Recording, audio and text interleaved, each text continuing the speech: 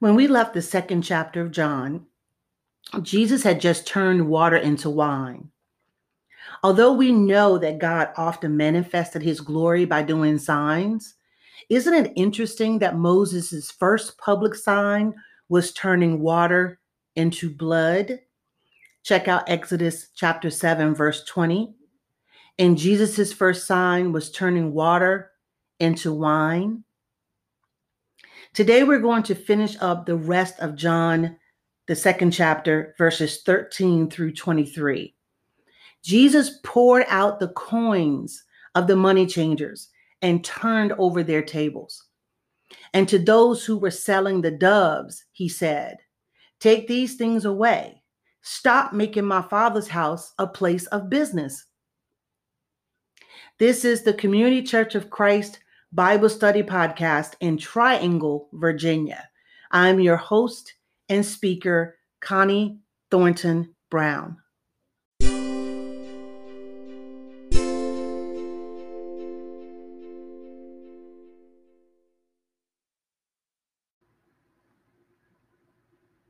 When it was almost time for the Jewish Passover, Jesus went up to Jerusalem.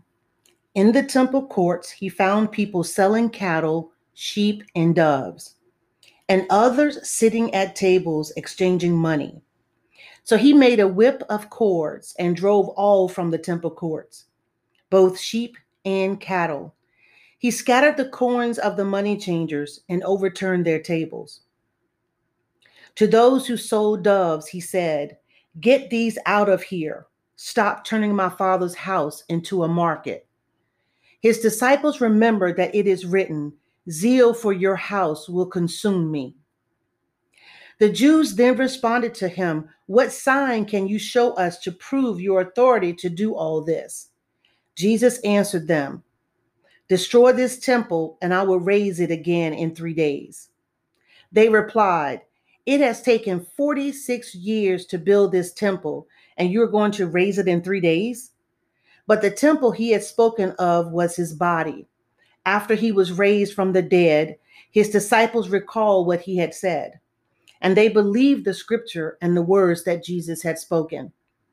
Now, while he was in Jerusalem at the Passover festival, many people saw the signs he was performing and believed in his name.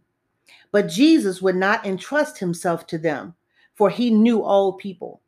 He did not need any testimony about mankind, for he knew what was in each person.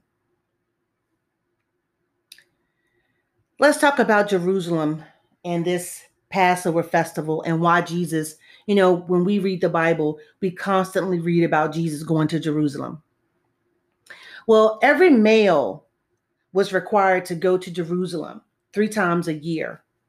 There was the Feast of Passover, the Feast of Pentecost, and the Feast of Tabernacles. And they were required to go to Jerusalem to make offerings to the Lord. The law of Moses required that any animal offered in sacrifice must be what? You should know this by heart. Without spot or wrinkle. Yes, any animal that was to be offered in sacrifice must be unblemished. On top of making these 3 journeys to Jerusalem every year, any male that was over 19 years of age must pay a temple tax. So imagine him going to Jerusalem in this scene in chapter 2, verse 13. And you have all of these people in Jerusalem. And you have tax collectors on one side because everyone 19 years and older must pay a temple tax. And then you have inspectors of sacrificial animals all together in the chaos because you had to inspect the animals to make sure they weren't sickly and that they met the requirements. Normally, when you go to the temple in Jerusalem on a regular day, the city had between 100 to 200,000 people. But during these festivals, Jerusalem population could swell easily to 1 million souls. Well, imagine a crowd like the last minute Christmas shoppers, which would have been me, in your favorite store, but it was like this everywhere. Now, On top of having to come in and offer an animal and pay the temple tax, there was a one more little thing that they had to do. Jewish officials would not accept secular coins because they had the image of Caesar on them. To put coins in the temple treasury with Caesar's face on it, with his image on it, was thought to be an offense. So, our friendly neighborhood money changers came to the rescue. They were more than willing to exchange your currency into a standardized currency approved by the temple for a significant exchange rate. Once you had the correct currency, merchants were standing by waiting to charge you an exorbitant amount for you to purchase that perfect animal, right? The one without spot or wrinkle, to make your offering complete. So not only were the Jewish leaders using the temple as a place of business, the temple area mentioned here was known as the outermost courts, or the court of the Gentiles. Here's the thing, because Gentiles were not Jews, they were not allowed to go into the inner courts to pray and to worship. So the only place they could go to pray and worship was the outer courts. That was designated for them. So now you have the money changers, you have the animal inspectors, you have crowds of people everywhere. The Gentiles, where are they supposed to have quiet? Where are they supposed to worship and focus on God? So Jesus was really upset about this thing because they had transformed what should have been a place of worshipful prayer for the Gentiles into a noisy marketplace. And when the disciples said, I think, let me go back and look in verse 17, it says, his disciples remembered that it is written, zeal for your house will consume me. It is written in Psalms 69 and 9, these exact words. That is another indication of Jesus being the Messiah, because he fulfilled this scripture because he had zeal for the house of God. So take a minute and go back and read Psalms 69 and 9 and read the scripture about the righteous sufferer who is none other than Jesus Christ.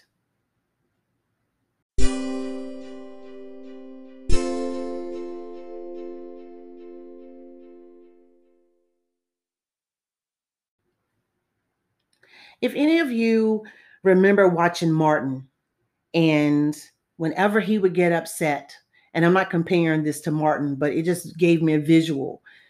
And everyone was always in his apartment. And so he would tell them, y'all need to get to stepping, like get out of my house, get to stepping. And that's what this reminds me of. Jesus, because God is his father, had the authority to tell people, get out, just get out. Now, you're making my father's house that's supposed to be a house of prayer into a marketplace. So when he was doing that, you know, the Jewish leaders were picking this up. Like, who does he think he is telling us to get out? Like, you got to have some kind of authority or ownership to be able to do that. So they said to him, what sign can you show us to prove your authority to do all of this? And Jesus answered them and said, destroy this temple, and I will raise it again in 3 days. And this is what they said to him. They're in the physical again. They're not grasping what he's saying.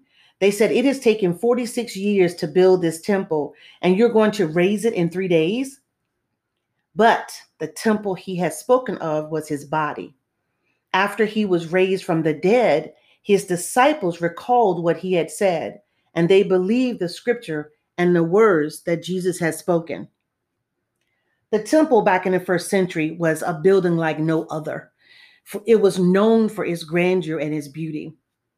It had been rebuilt a few times. It had walls the height of a 20-story building, and a plaza built by Herod was the size of 6 football fields. And remember, Jesus cried at even the thought of its destruction.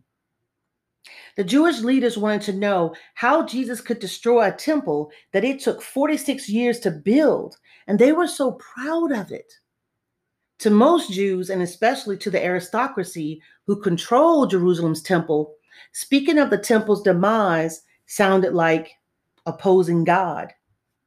Well, we know in the 21st century, no one understood Jesus' reply at the time. A temple is the place where God dwells, where humans can meet God. This was a prominent feature of Israel's worship, starting with the tabernacle and then the temples built by Solomon, Zerubbabel, and Herod. Jesus is the new temple, rendering the previous ones obsolete since he uniquely manifests God the Father. The ultimate once for all time sacrifice took place in this, quote, temple when others destroyed it, but Jesus rose from the dead in 3 days. Look at how Jesus didn't say, destroy it and I will build it again, but instead he said, destroy it and I will raise it again.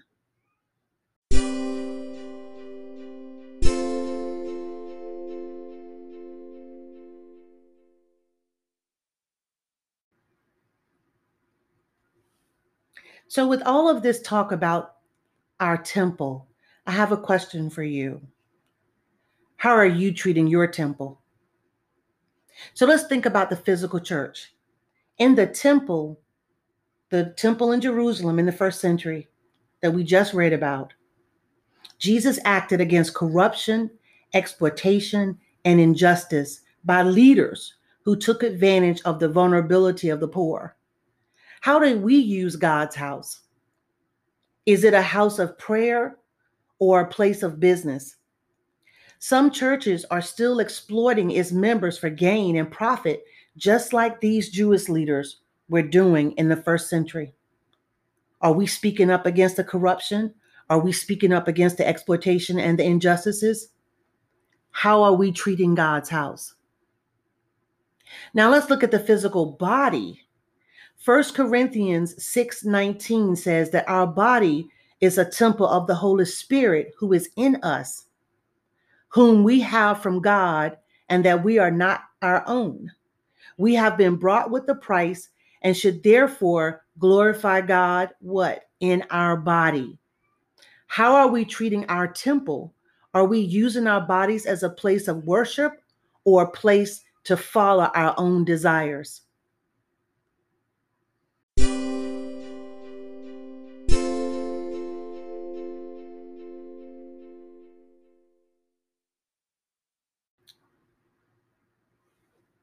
I hope you learned something new today. The old temples are obsolete to us. Because of Jesus' sacrifice, we are the new temple. If you have any questions or concerns about this podcast, send me a message on Facebook. Go to the search option and enter the little A with the circle around it.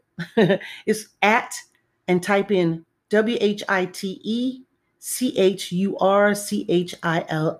So at White Church Hill, or you can send me an email at WHIT, the number 3, CHURCHILL at gmail.com. whitechurchhill@gmail.com. Next week, we will start with John chapter 3. What did Jesus mean when he told Nicodemus that he must be born again?